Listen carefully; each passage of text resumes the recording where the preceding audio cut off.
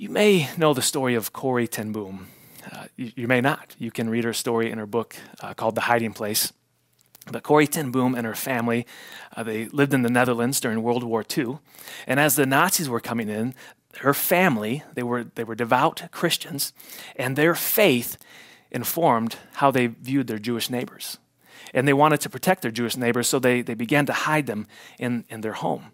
And that went on for some time until someone ratted them out.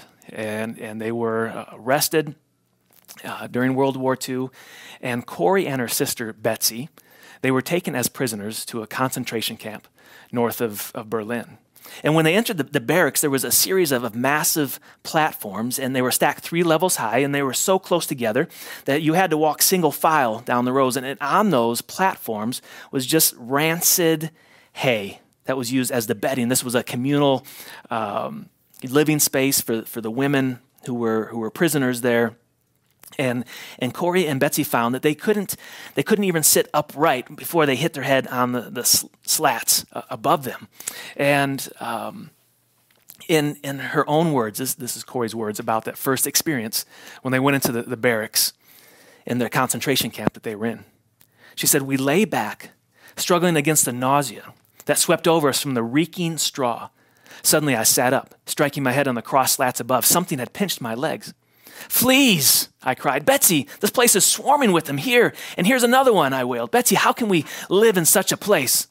'Show us how,' Betsy said. It was so matter-of-factly that it took me a second to realize that she was praying. More and more, the distinction between prayer and the rest of life seemed to be vanishing for Betsy. 'Corrie,' she said excitedly, 'he's given us the answer. Before we asked, as he always does, in the Bible this morning. Where was it? Read that part again.' I glanced down the long, dim aisle to make sure no guard was in sight, then drew the Bible from its pouch.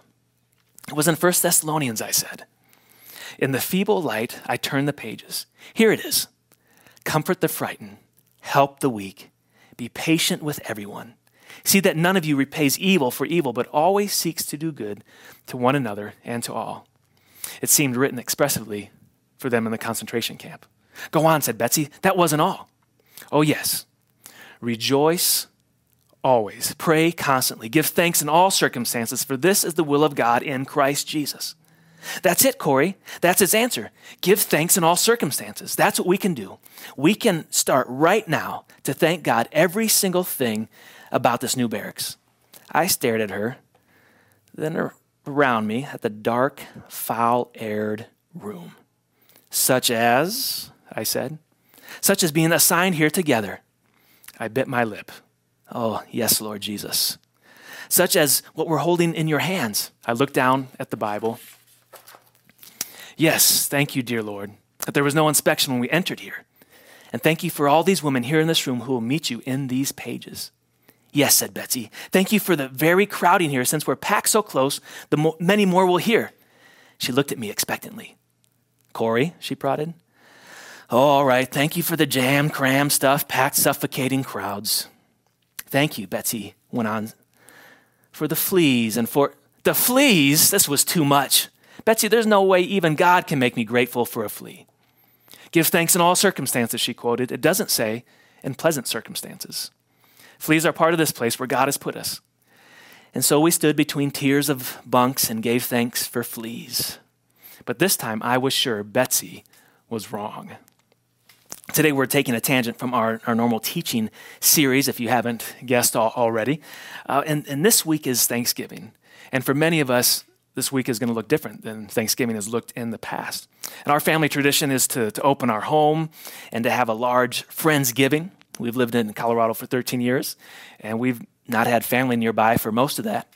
And so we just decided to open our home. And so most Thanksgiving, our table is full. We've got friends here. Sometimes we have 15 people here. Sometimes we have 35. Like, it is a party at the Culver's house. And it's something we look forward to. We enjoy hosting and hospitality and stories around the table.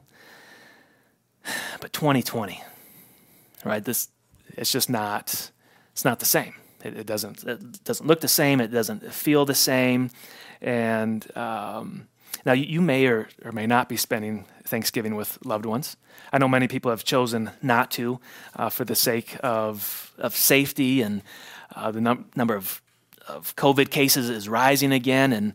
But either way, I'm sure that many of us are struggling with giving thanks this holiday season. I mean, just this week it's announced we're entering into another period of lockdown, and I am like just grieving this week what we've lost in 2020. And I'm grieving the things that we're still going to lose this year. And it's painful, but it's supposed to be a time for us to give thanks. So how should we as Jesus followers, what's our disposition? How do we respond? How do we give thanks in 2020? And I think it's the same way that Corey and Betsy in that concentration camp 80 years ago, the same instructions, the same word of God that spoke to them speaks to us. So 1 Thessalonians 5, verse 16 says, "Rejoice always. Pray continually. Give thanks in all circumstances, for this is God's will. This is God's will for you in Christ Jesus." What is God's will for my life? Well, right here, at least a portion of it is rejoicing, praying, giving thanks. No problem, right? Like I can do that most of the time. The issue here and the struggle for me is that it says in all circumstances. Like that's tough. And as I was getting ready this week, I was like, well, maybe what if we looked at a different translation? Like sometimes the English translation, like sometimes they, maybe emphasize something. And so what about some of the other translations? No luck. The King James Version says, "Rejoice evermore. Pray without ceasing, and everything give thanks, for this is the will of God in Christ Jesus." The Message, which is a modern paraphrase of Scripture, says, "Be cheerful. Be cheerful no matter what. Pray all the time. Thank God no matter what happens." So instead of getting a free pass and looking at other translations, it actually gets worse. Like there is no escaping. Like there's no wiggle room here. These aren't suggestions. These are imperatives from the Apostle Paul. And what is God's will for us? That we rejoice, that we pray, that we give thanks. When? In all circumstances. Like there's no way around that. And this is not a sermon on God's will, but I know many of us, we struggle with finding God's will. Like, should I do this or should I do that? Well, I can tell you 100% that God's will is that you rejoice always, that you pray continually, that you give thanks. John Wesley was a great Christian leader in the 1700s. He was the founder of the Methodist movement, and he described this passage in Thessalonians as Christian perfection. Christian perfection. This is what he said. He said, "Thanksgiving is inseparable from true prayer. It is almost essentially connected with it.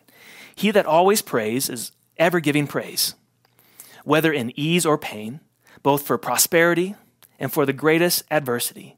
He blesses God for all things. Give thanks in all circumstances." And now there's a subtle distinction here I want you to be aware of and to make note of, is that the command here is to give God thanks in all circumstances. It doesn't say in this passage to give thanks for all circumstances, like for the tragedy itself, because there's a difference between giving thanks for something and giving thanks in something. Because it might be impossible. Like when you are faced with that dark moment, with that tragedy, to that moment say, "Thank you, God, for this tragedy." But it is not impossible for us as believers that as we're facing that tragedy to give thanks to God. I don't know if you're catching that distinction there. So I'm not thanking God necessarily for the tragedy, but I can thank God in my tragedy, despite what's going on. In other words, becoming grateful does not mean that we deny what's happening. Does not mean that we overlook reality.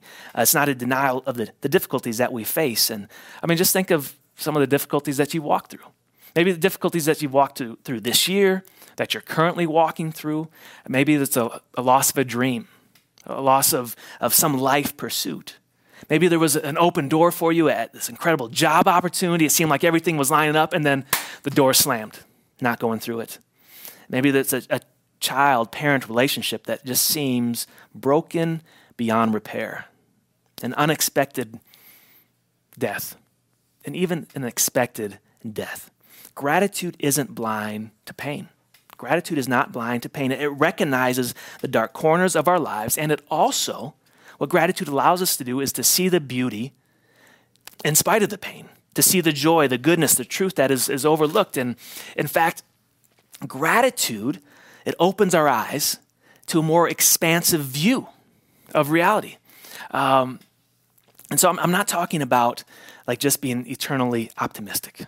Like some people are optimistic, some are pessimistic, some are glass half full, some are glass half empty. So I'm not saying that gratitude helps you see the glass half full. What gratitude helps you say is, no, that glass is empty. Thank you, God, for the glass.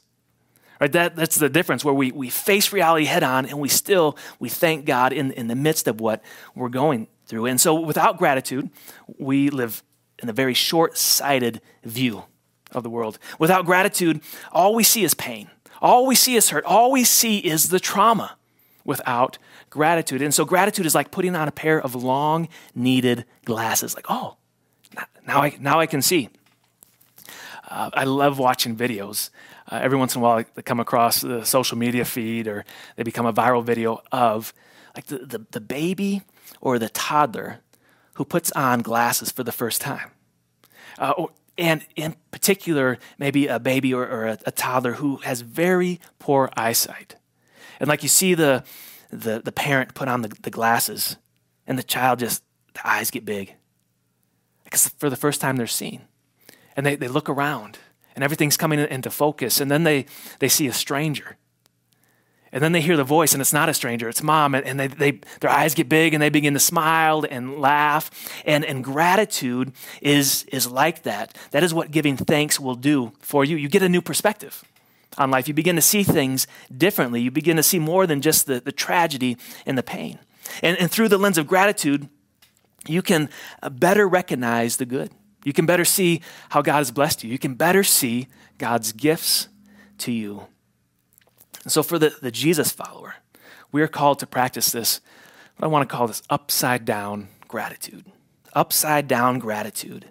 Upside down gratitude is the ability to give thanks even in the midst of sadness and struggle and pain. Upside down. A couple months ago, I briefly shared the story of Matthew Henry. Matthew Henry lived in the 1600s. He was a Jesus follower. He was a Bible scholar, Bible teacher, and he lived just a tragic life. Like tragedy after tragedy. His young bride got sick and passed away. His infant child got sick, passed away, got married again. Several other children passed away before reaching adulthood. And it was just sadness after sadness. And then one time he recounts that someone came up to him and stole his wallet and stole from him. And this was his response. He said, I am thankful that he never robbed me before. I am thankful that although he took my wallet, he did not take my life. Although he took all I had, it was not much. And I am glad it was I who was robbed, not I who was doing the robbing. That is upside down gratitude. That is not saying, thank you, God, that I was robbed, but thank you for all these other things. Thank you. In the midst of what he was going through, he was able to thank God. He was able to put on those glasses of gratitude and see a bigger picture. Give thanks in all circumstances. And maybe you're not ready to give thanks for being robbed. But what if we started with some small things this week? What if, the next time somebody cuts you off, or maybe they didn't cut you off, but they're driving below the speed limit.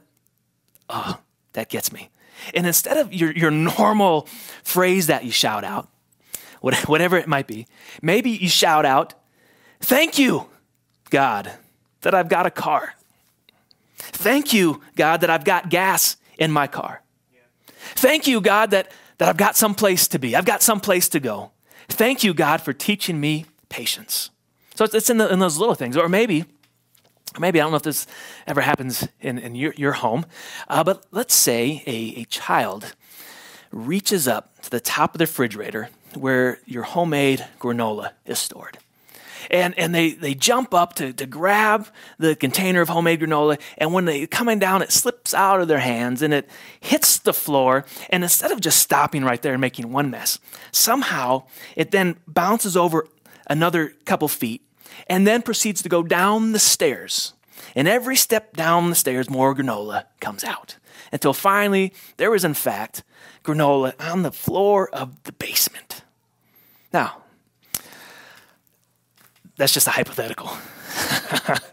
Now, instead of the normal parental response of maybe again it's that like we catch ourselves, we say, "Thank you, God, that you have blessed me with children." Like, thank you, God, that one day they're going to move out of the house. Thank you, God, that I have a house in which the granola can get on the floor and a house in which there is a basement, a house in which I can make some more granola. So like we begin to give thanks in those moments where overreact and not be grateful. But if we can put on those glasses, if we can have that upside down gratitude, sometimes the preacher doth preach to himself. And as maybe I'm just preaching to myself this morning. It is so much easier to just complain. It is so much easier to gripe. Like that costs you nothing. And to complain and gripe about life, that is so bland. That is so unremarkable. That is so simple. That is so normal. There was nothing upside down about complaining and griping. But having gratitude in the midst of in the struggle, looking it in the face and saying, "Thank you, God, for all these other things." So remember Corey and Betsy in the barracks. At the concentration camp, they're giving thanks for the fleas, and several weeks went past, and they began holding secret times of prayer and scripture reading in the barracks with the Bible they had smuggled in. And Corey wrote that, and this was her words, that at first Betsy and I called these meetings with great timidity. But as night after night went by and no guard ever came near us, we grew bolder. So many now wanted to join us that we held a second service after evening roll call. I mean, can you imagine that? They had to go to 2 services. Guards were everywhere. They were under constant surveillance. Yet in that large dormitory, there was almost no supervision at all. And they didn't understand it. And then Corey tells in the book the story that she returned to the barracks one night and saw a twinkle in Betsy's eye. And she says, Corey said, "You're looking extraordinarily pleased with yourself." And Betsy replied, "We've never understood why we had so much freedom in the big room. Well, I've found out." That afternoon, she said that there'd been some confusion in their knitting group about the sock sizes, and they'd asked the supervisor to come and settle it. But the supervisor wouldn't come. She wouldn't step through the door, and neither would the guards. And you know why, Betsy said? And Betsy could not keep the triumph from her voice. Because of the fleas. That's what she said. The guard said that place is crawling with fleas, and she wouldn't go in. And my mind rushed back to our first hour in this place. I remembered Betsy's bowed head, remembered her thanks to God for creatures I could see no use for. Even in the midst of humanity at its worst, we can thank God for his goodness. I mean, without the fleas, the guards would have been in there. They would have broke up the group. They may have confiscated the Bible. They may have meted out punishment for that. But in God's sovereignty, the fleas were the cause of the guards never coming there. Without the fleas. And so this Thanksgiving, how can we practice upside down gratitude? How can we practice upside down gratitude when our table may be empty? We may not be around friends and family.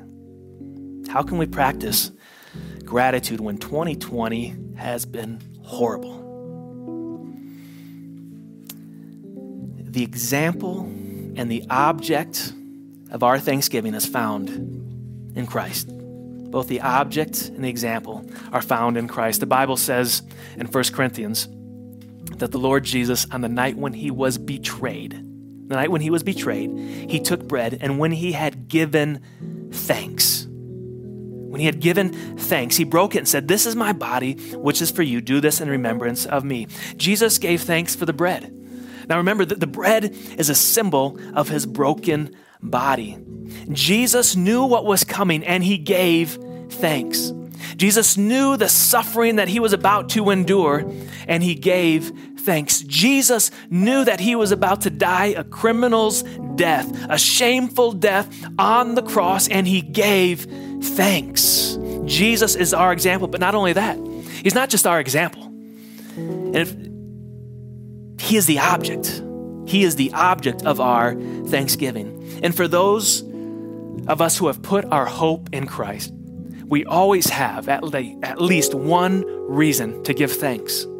For those of us who have put our hope in Christ, we always have at least one reason to give thanks. We are never without reason. We can always say, "Thank you, Jesus, for your sacrifice. Thank you, Jesus, that I have been forgiven because of your atoning sacrifice for my sins." No matter what's going on, no matter what's happening around us, no matter this year's been really hard, thank you, Jesus, that you are not a God who is far off. I can't find a job. Thank you, Jesus, that you are a God who hears my prayers. You are a God who comes near. Man, our country, it's divided. Thank you, Jesus, that you are the Alpha and the Omega, the beginning and the end. COVID cases are on the rise. Kids are falling behind in school. People are losing their livelihoods through the shutdowns. The glass is empty. And we can say, "Jesus, even when I can't feel your presence, I know that you are with me. You have promised never to leave me, never to forsake me. I know that your ear is not deaf, that your arm is not short. Jesus, that you are with me even in the storm. Jesus, you are with me." So we are never without at least one reason to say, "Thank you, Jesus."